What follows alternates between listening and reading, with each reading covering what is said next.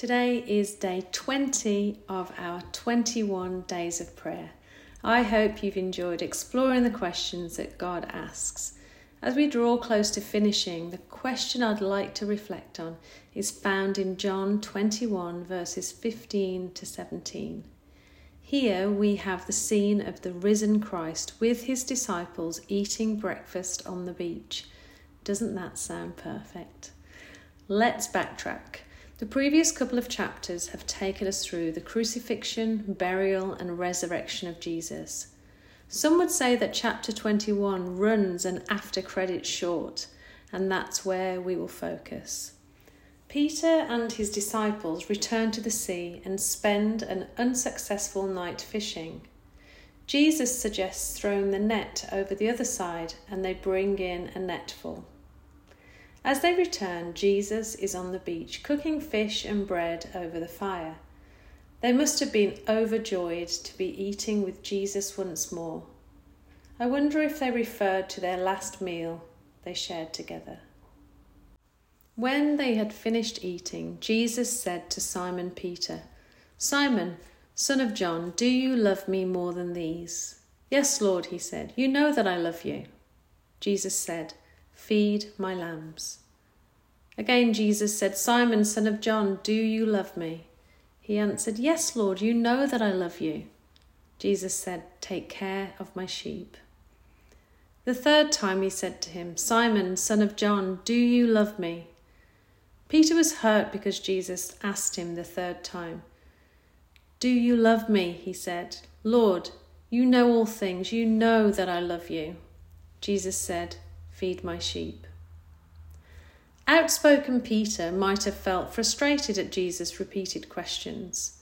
We've seen Peter's public devotion, defense, and willingness to die for his Lord. Jesus was certainly making a point asking him 3 times, reminding Peter of the 3 times he had denied him. This was not to condemn, that's not our Jesus, but rather to root out shame and to restore Peter to the call of God on his life, to his God-given identity.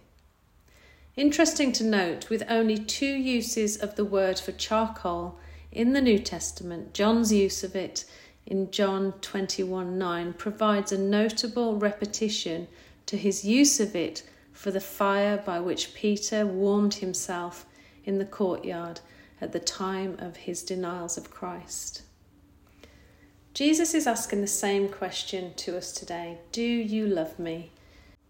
Not, do you believe in me? Do you read your Bible every day? Do you pray? Do you go to church? But do you love me? It's all about relationship, and our relationship with Jesus is first. Peter, years later, encourages us. "So be truly glad. There is wonderful joy ahead, even though you must endure many trials for a little while. These trials will show that your faith is genuine. It is being tested as fire tests and purifies gold, though your faith is far more precious than mere gold.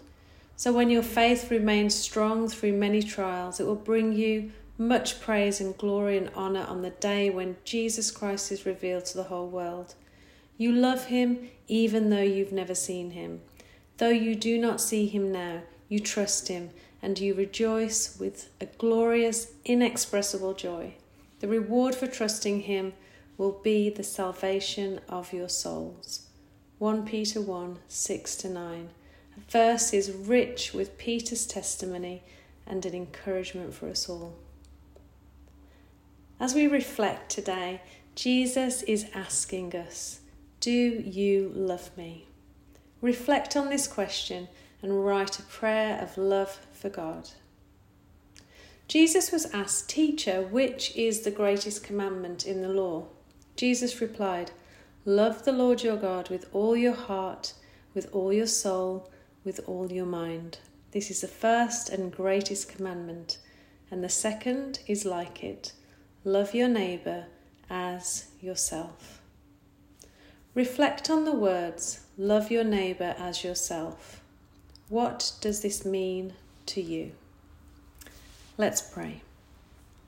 Lord, as we think of your question today, do you love me?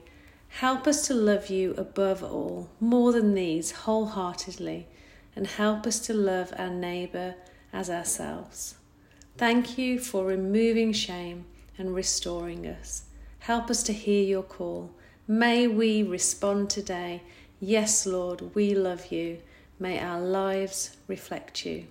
In your name, amen. Today's prayer focus is praying for the teachers in Kelowna and Lake Country that we know of, whether in schools, colleges, universities or other settings. You can click the link at the end of the devotional there and join in with the pastors. Thank you for listening and have a great day.